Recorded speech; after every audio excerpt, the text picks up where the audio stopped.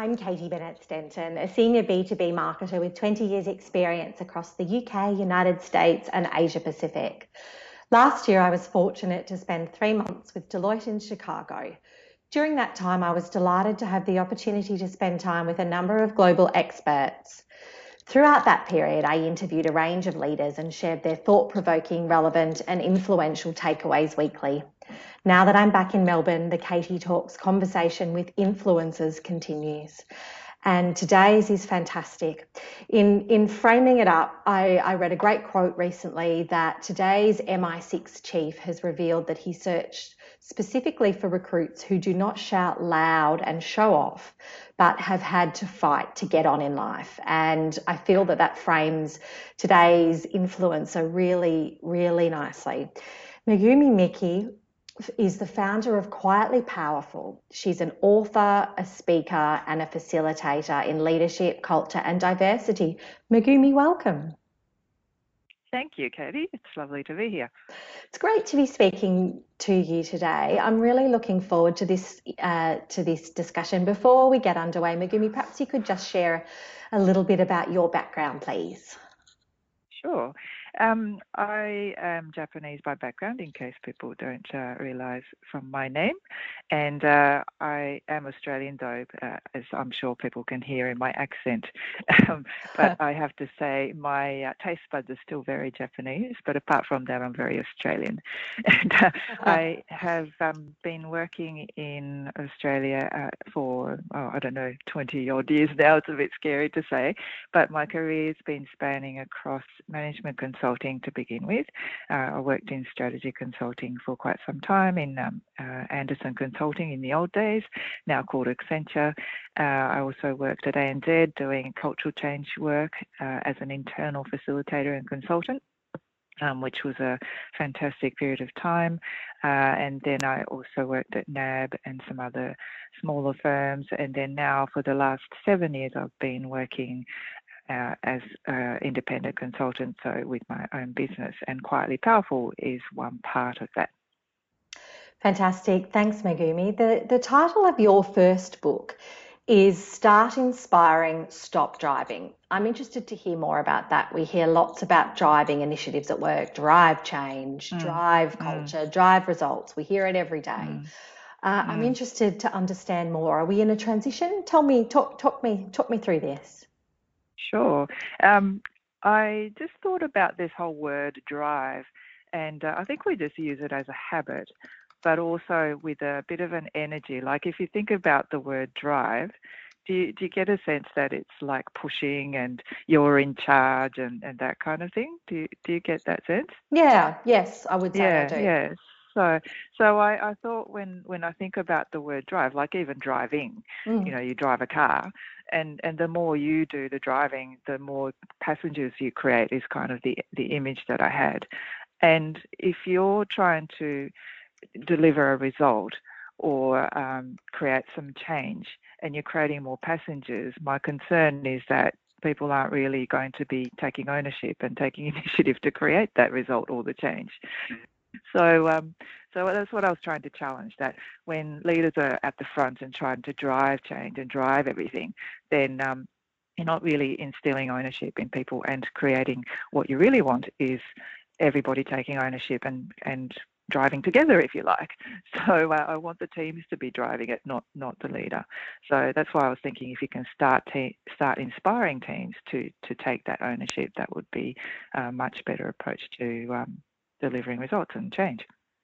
Well, and it sounds like from what you're talking about, this is a way of working that has everybody having more ownership with something that is with a strategy or something that's being delivered, rather than one person with overall responsibility. Yeah, well, you can still have the responsibility, but if you are the one directing and telling people what to do, then I don't think you get the best results. And as I said, ownership is a key element of change. And you can't keep on driving. You can't tell people to take ownership, I don't think, because ownership is a feeling. You can tell them all you like, but if they don't feel like they can own it, then that doesn't happen. It's such an interesting and confronting concept, Megumi, because as I said when I was sort of asking the questions, drive Mm, is just a word we hear used in so many different contexts, both professionally and mm, personally. So, hearing that description sort of caused me to really sit back and sort of think quite deeply mm, about this language that we use. mm.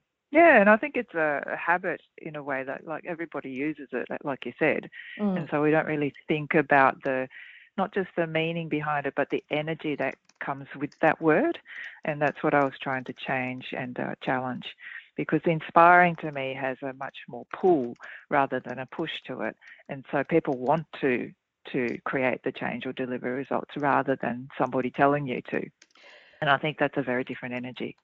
I think you're absolutely right. I think that's really poignant.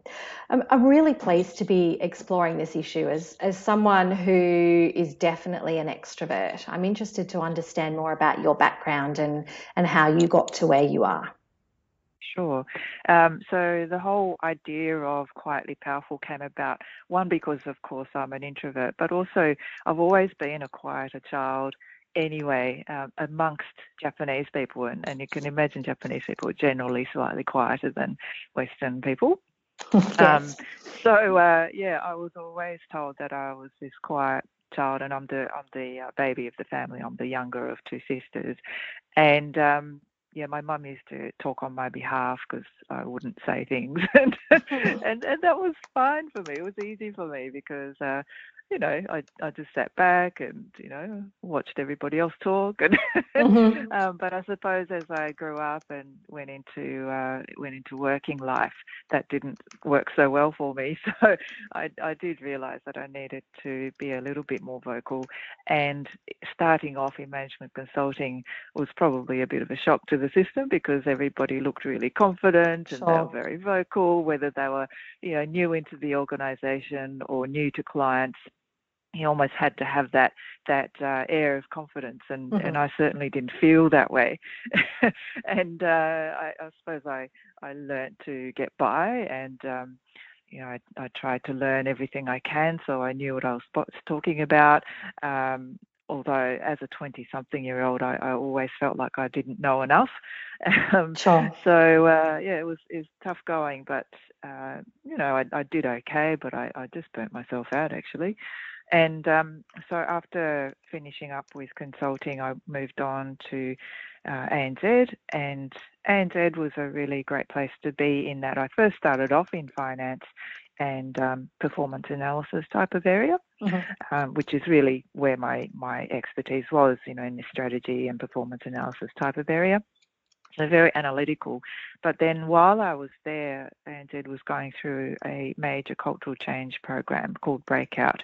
And it was very well known at the time. This was in the early 2000s. And I went to this 3-day workshop with the Breakout team, or the Breakout program, and I was just blown away by what I didn't know. And what I didn't know was about the human side of business, and also the personal development that's required to be a good leader and to create a great culture in organisations. So I was just blown away and decided that I really want to invest in that side for myself personally. But then about a month after I went on the workshop, they advertised for internal facilitators to join the team. And I said, oh, me. So I put my hand up. And even though I had no background in it, I had a go at applying. And I still pinched myself. I managed to get appointed into the internal facilitator role. So that was the beginning of my leadership and culture work and training and learning, which was fantastic. That So from there, yeah, I moved into doing leadership and culture work, and I spent 7 or 8 years at ANZ learning about all of this. And since then, I've been working in that field, working at NAB, and then doing my own thing. That's so interesting. I mean, the opportunity to have a 3-day training program and for that to significantly reframe many elements of how you thought about, well, yourself and Mm, your profession such that it set you mm, up for another career or a real change in focus really interesting. Yeah, no, it was a 180-degree turn in my career, and it was actually a very difficult transition in the sense that I didn't really have a background in it, so I had to learn from scratch. But it was so rewarding. It was hard, but it was very rewarding. But the other thing is, it was hard because the people who were appointed as the internal facilitators, most of them were extroverts, and so it was really tough going for me to really know how to be as a leadership consultant and facilitator without too many models around me. So in some ways, that was part of my reasoning behind doing Quietly Powerful as well, because I didn't see enough role models who I could emulate, and because I struggled, I just thought if I can share some of my learnings, that might help other people as well. So that's certainly the background to the Quietly Powerful work too. I find that so interesting. When we spoke ahead of recording, you talked about a really powerful moment that you still reflect back on when you were presenting and when a colleague came up and talked to you. I'd love it if you'd be happy to share that story, please. Yeah. So the insight really came, and I suppose that was the first seed of thinking I really need to work on this idea called Quietly Powerful, and that was when this was quite a bit after. So after I learnt all the facilitation, so I was reasonable at it already, but I was co-facilitating with a colleague who was the opposite end of myself in terms of energy and extroversion.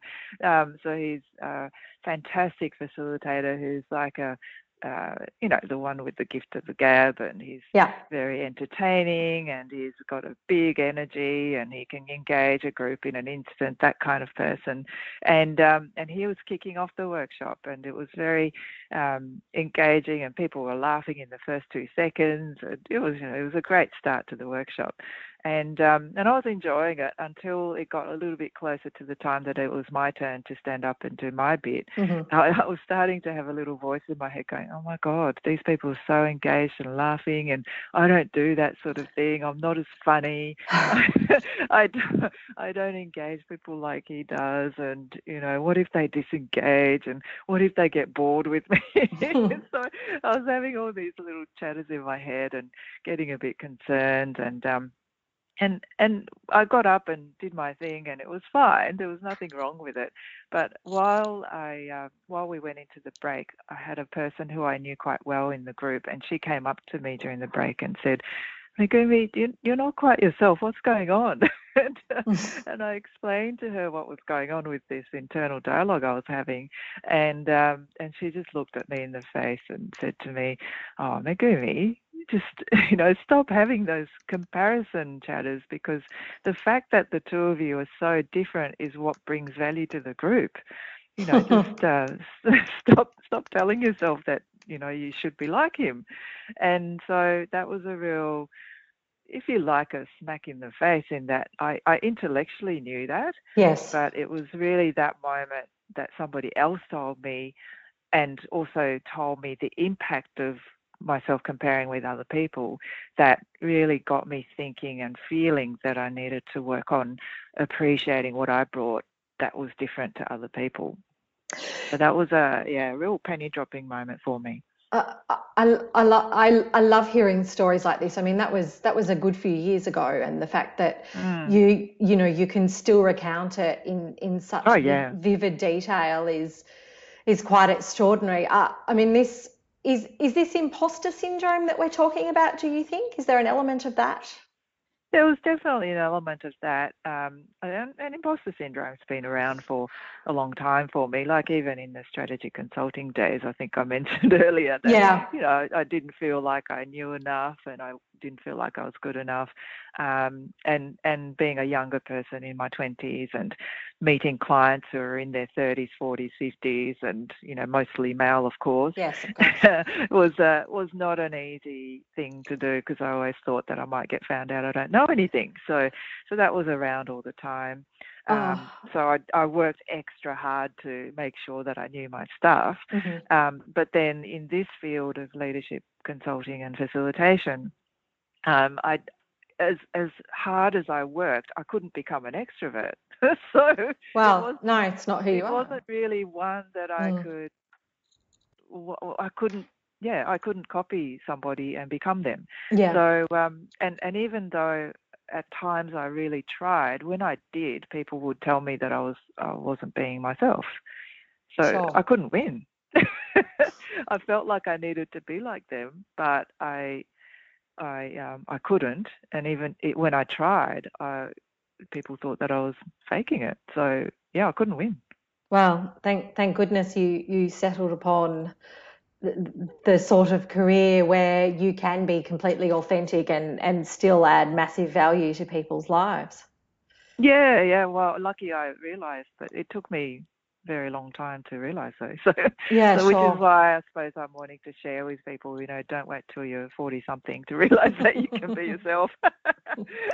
I mean, there's a lot of talk about authenticity these days, but I think Yeah. this is a really interesting and different slant on that compared to what I have heard or read about before. So I'm really grateful with you sharing your extensive expertise around this.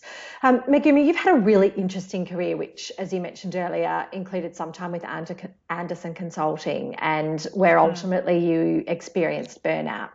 And burnout is something that comes up time and again in my podcasts.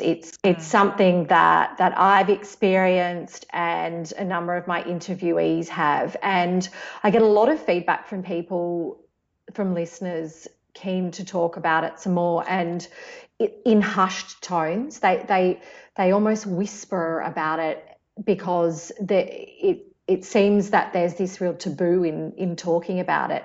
I'd love to hear about a little bit more about your experience and I guess even more critically, what you learned as a result of that.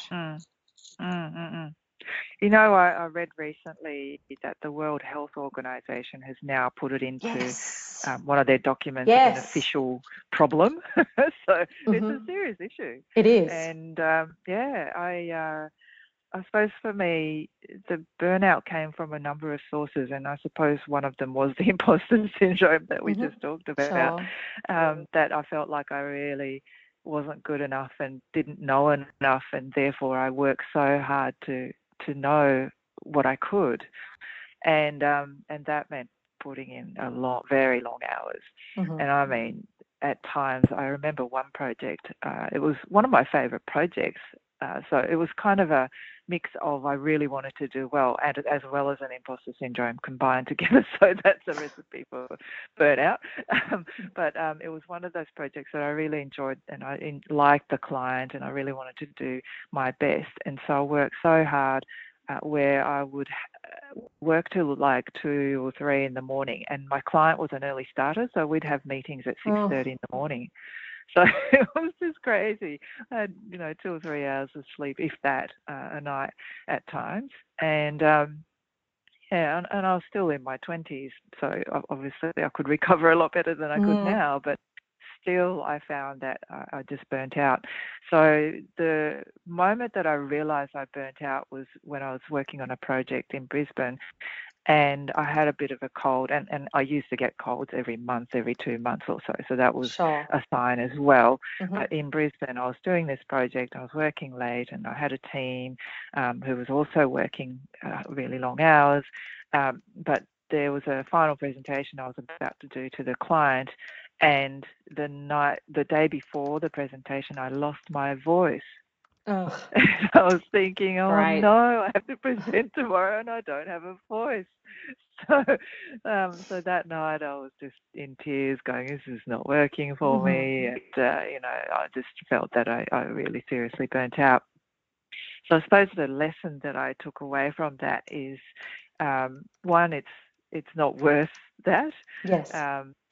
If you can't look after yourself, if you don't look after yourself, you can't do the things that you want to do. So I wanted to do a good job of that client presentation, but obviously it was very difficult to do. Sure.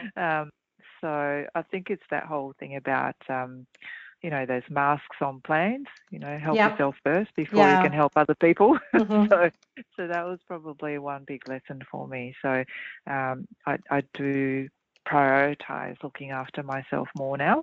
Okay. So so that's certainly been something that has been a lesson for me.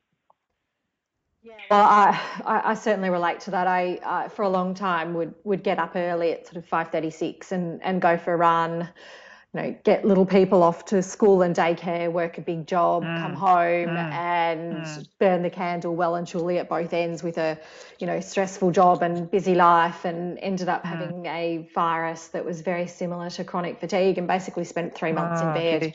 And that was really confronting, because before that I had considered myself to be entirely bulletproof. People had often commented on my being high energy, and I think I previously equated that to working all hours of the day, and being in a condition where I could run a half marathon, and being someone who would enjoy some lovely dinners with people, and it made me fundamentally reassess the way that that I look after myself, and I've made a whole lot of changes from that. Yeah, But it's fantastic. surprising how many people have had similar experiences. Yeah, and in some ways, until you experience that burnout, or at least signs of burnout, it's hard to realise that you're not invincible. Yes. Isn't it? Especially when you're younger too, when you're in your 20s indeed. and 30s, you think that you can keep going. Oh, absolutely. Yeah, I feel like that's something I could talk ad nauseum about. Yes, long for sure. learning curve. Yeah, and the other thing too with the whole burnout thing, because it's become such an issue, that's one of the things that I talk about with Quietly Powerful too, in that it's not just about introverts. It's actually everybody needs some quiet and peace and quiet in their lives, that they have some, and I'm sure yourself as an extrovert, you like to socialize and everything else, but you do need some time on your own. And I think that is something that we might be overlooking a bit. That we all say that human beings are social beings, and I agree with that, but I think human beings are also solitary as well, that we need a bit of both, that's socializing and solitude. I would agree with that, and from a personal perspective, I'm finding more and more that it's that quiet time on my own that also helps to re-energize me. I mean, I certainly get energy from being around other people, but increasingly I do find it's that quiet, reflective downtime that is really critical. Yeah, well, there are some research to say that your brain cells regenerate in quiet time. So you do need solitude. Okay. Like the human brain actually needs it. So so meditation's certainly been part of my life since doing all the leadership work. So I've been meditating probably now for 18 years. Wow. And, okay. It's absolutely essential for me. Otherwise, I don't function properly. So interesting how we all have this journey learning different elements about what works well for us. Definitely. When you moved to ANZ and started focusing a lot more around personal leadership and cultural change, it sounds like you had a lot of change in terms of how you thought about your career and professional life. I'd love to hear a little bit more about that. Sure. So when I went to this 3-day workshop that I mentioned earlier, what was very obvious to me was that I was having a career and doing strategy and finance and all of those things because I thought that was the right thing to do based on other people's expectations. So that was a big insight for me, and in fact it was quite an emotional insight for me that I was running my life based on other people's expectations. What I realized was I had completely disconnected from what I loved and I was passionate about. And so when I found it, it was like, oh my God, I can't believe I found what I'm passionate about. So it was such an eye-opener to be able to commit myself fully into something that I really believed in, that's something that I was passionate about, and it was about connecting with myself, but it was also helping other people to connect with themselves as well. And I think that's been very much my journey. So it wasn't just about connecting with the work that I love, but also just connecting with myself and who I am. So that's been pretty much my life and career journey. So I do acknowledge and appreciate the time I had at ANZ, because that was really the beginnings of it. That's so interesting. I recently recorded a podcast with Andy Evans, who's the CEO of Star of the South, who are putting together Australia's first offshore wind farm. So slightly different realm to you, but he is a reformed lawyer and talked quite a bit about the fact that, you know, he'd studied law, got to his mid to late 30s, not happy, not enjoying career, but because of external expectations, other people's expectations, ploughed on and continued with it, and then sort of got to this point where he had an epiphany and thought, well, why am I doing this? This does not make me happy.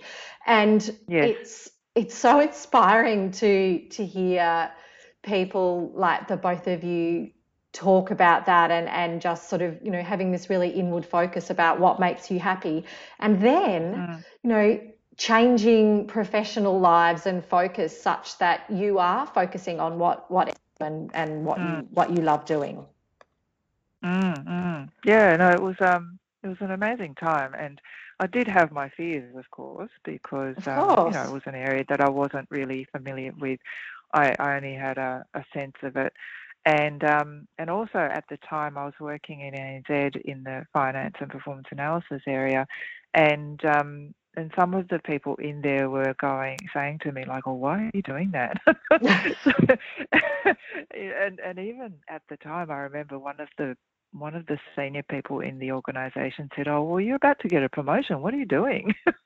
I'm going, yeah, okay. Well, and I did toss back and forth, and I spoke to lots and lots of different people, and in the end, I just said, no, you need to listen to yourself, and that was I feel really proud that I did, because what I realised was until then I was just listening to everybody else and not myself.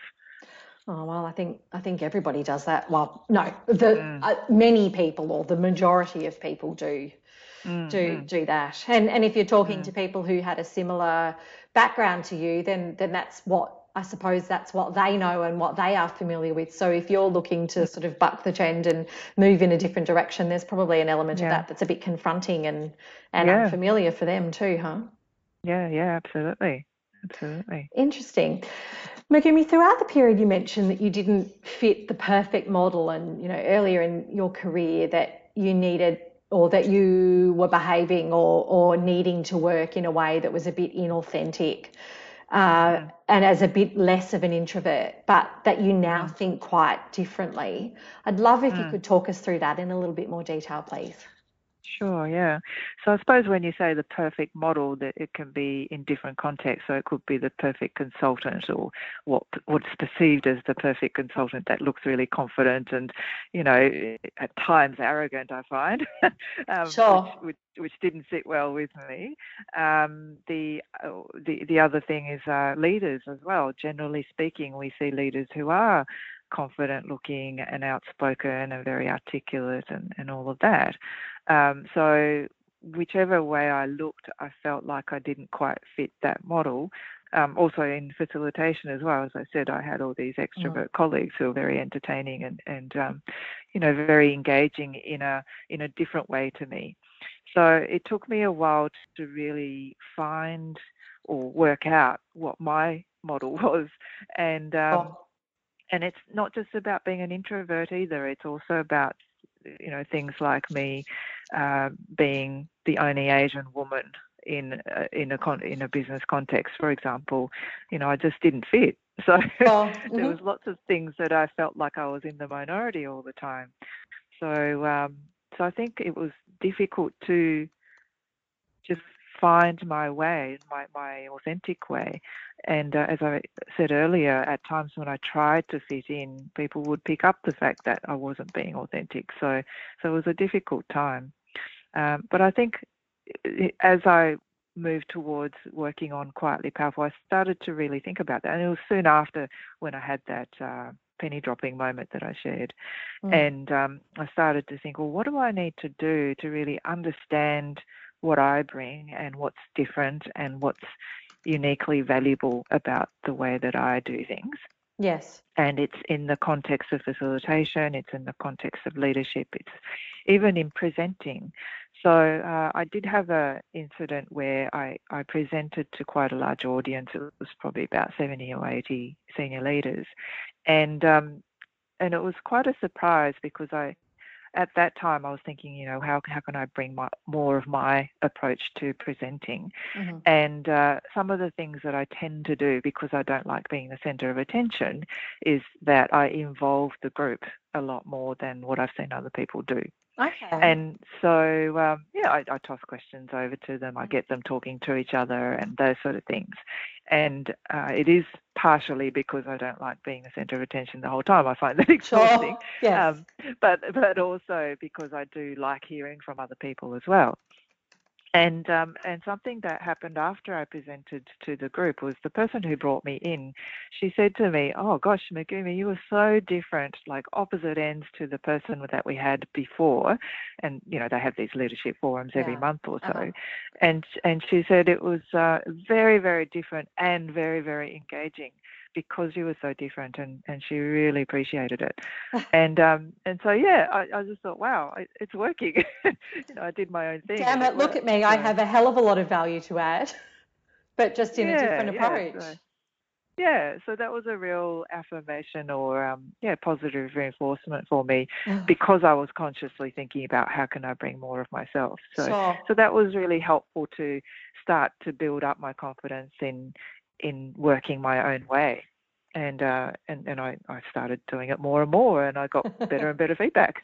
I love that story. I mean, it's also, you know, if I think about great presenters I've seen, a lot of them are really good at involving the audience, you know, albeit perhaps for a variety of reasons. You know, maybe more of them are, you know, introvert than perhaps might be obvious, but it's just so inspiring hearing the sort of way that you know, if I can say this without sounding remotely condescending, that you blossomed and increasingly found ways to present in a way that you were comfortable with and played to your strengths.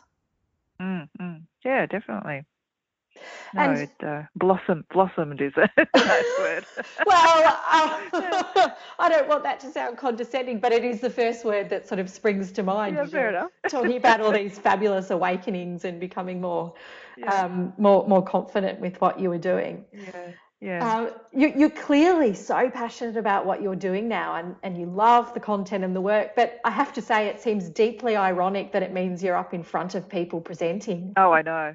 I actually say that to people. I say that I don't like being the centre of attention. What on earth am I doing standing in front of hundreds of people? But I think the reason behind that, and I do talk about this in the work of Quietly Powerful, is that even if you don't like doing certain things or you're not comfortable with certain things, you can actually do it when there's a purpose behind it. Sure. And so I think that's, you know, you picked up on my passion. So that's where it comes from. And because I'm passionate, I will go beyond what I'm comfortable with or beyond something that I might normally do. And there's theories behind that. Psychologists talk about what's called the free trait theory.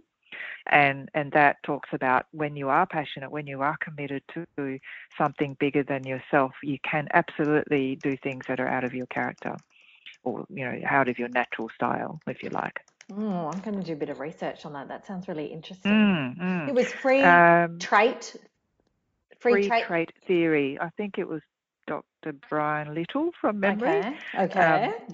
So he does a TED talk, and he's actually a very shy introvert, professor or lecturer, Okay. and he said that when he goes into lecturing things, he gets very animated because, again, he's very passionate about the topic.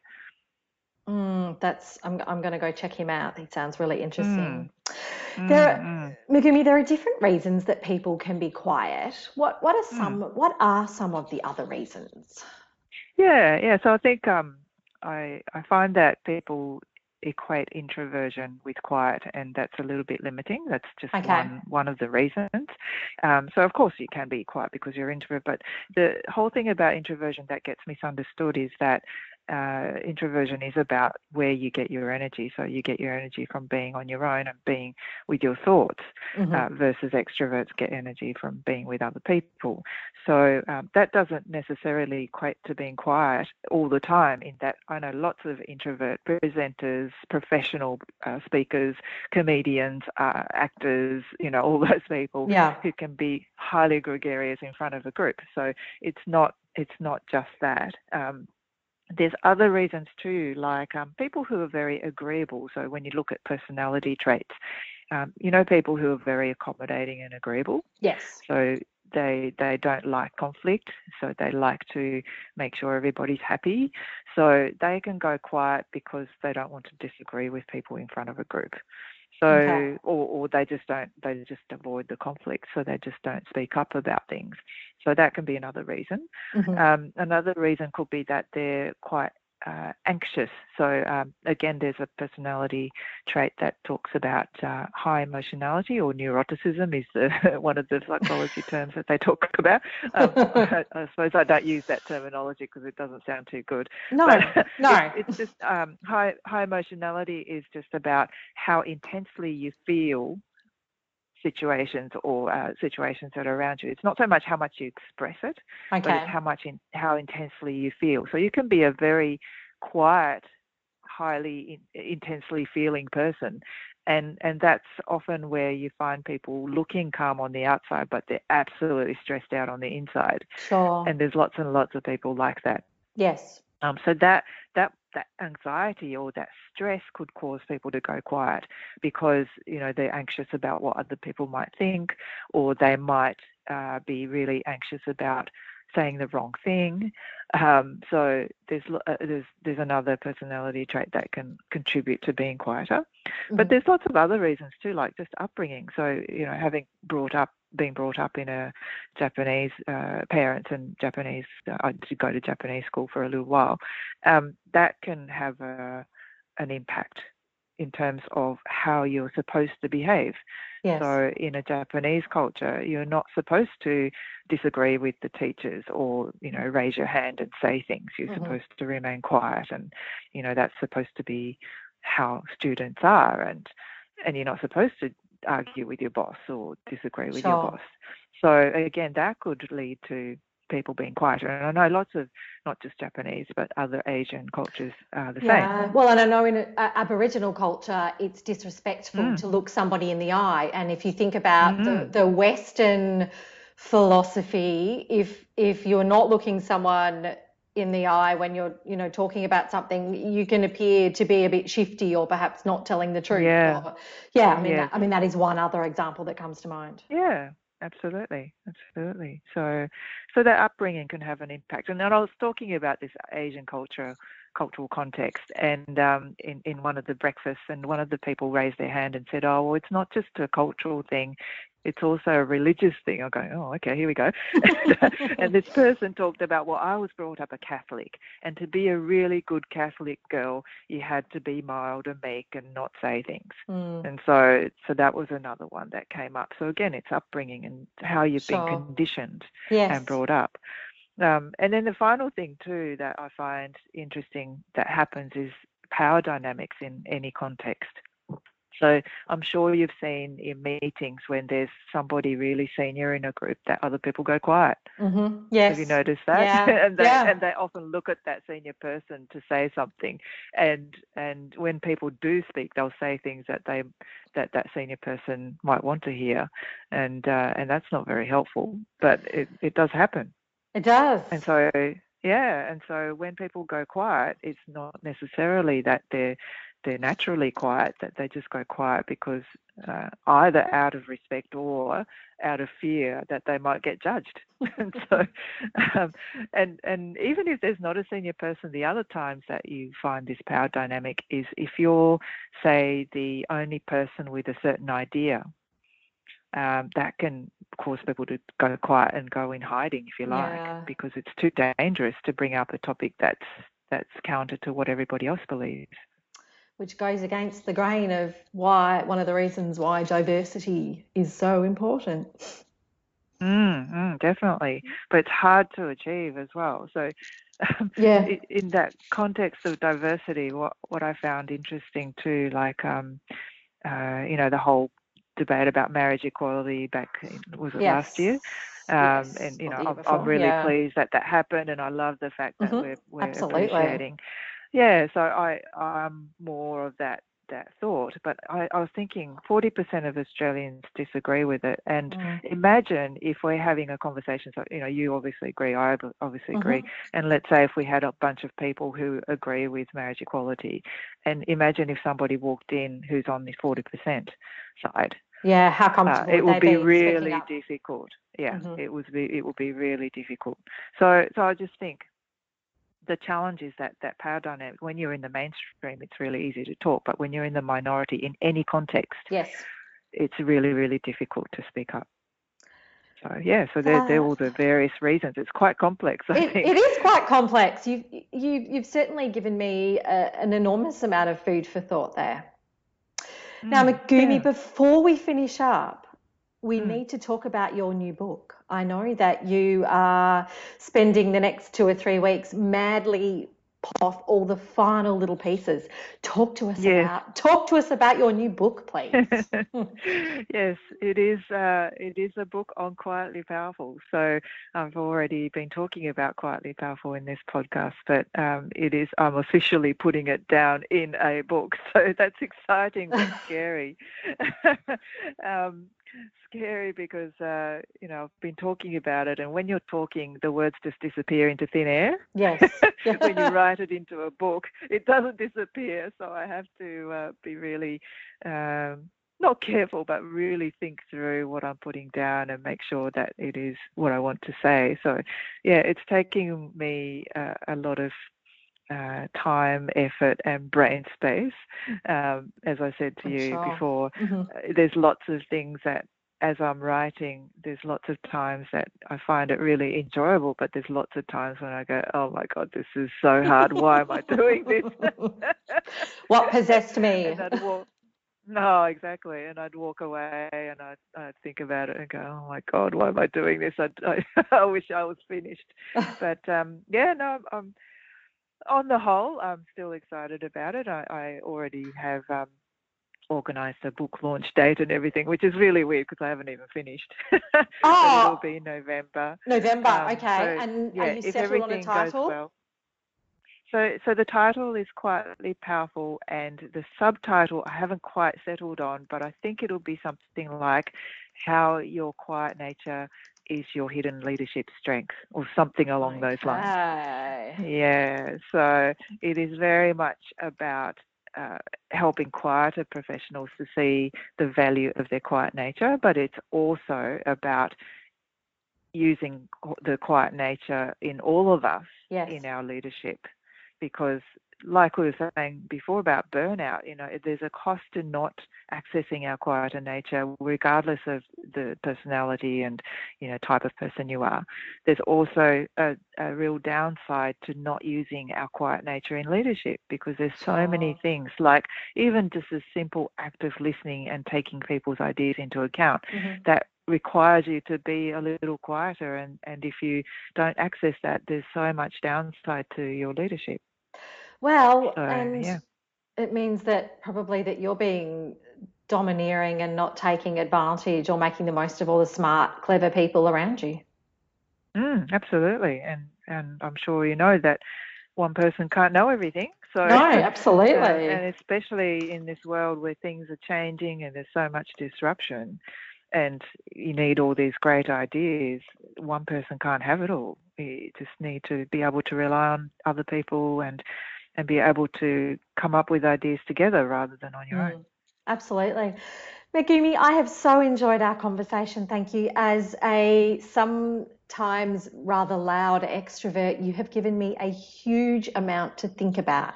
I'm incredibly grateful. I've really enjoyed our conversation, and I eagerly anticipate November when I can read Quietly Powerful. Thanks so much for your time. Oh, thank you. Thank you very much, Katie. I enjoyed it too. It's been fantastic. And thanks for listening to the Katie Talks podcast with me, Katie Bennett-Stenton. If you enjoyed this episode, please review me on iTunes to help others find this great content. I have some excellent thought leaders coming up in the series. Subscribe so that you don't miss an episode.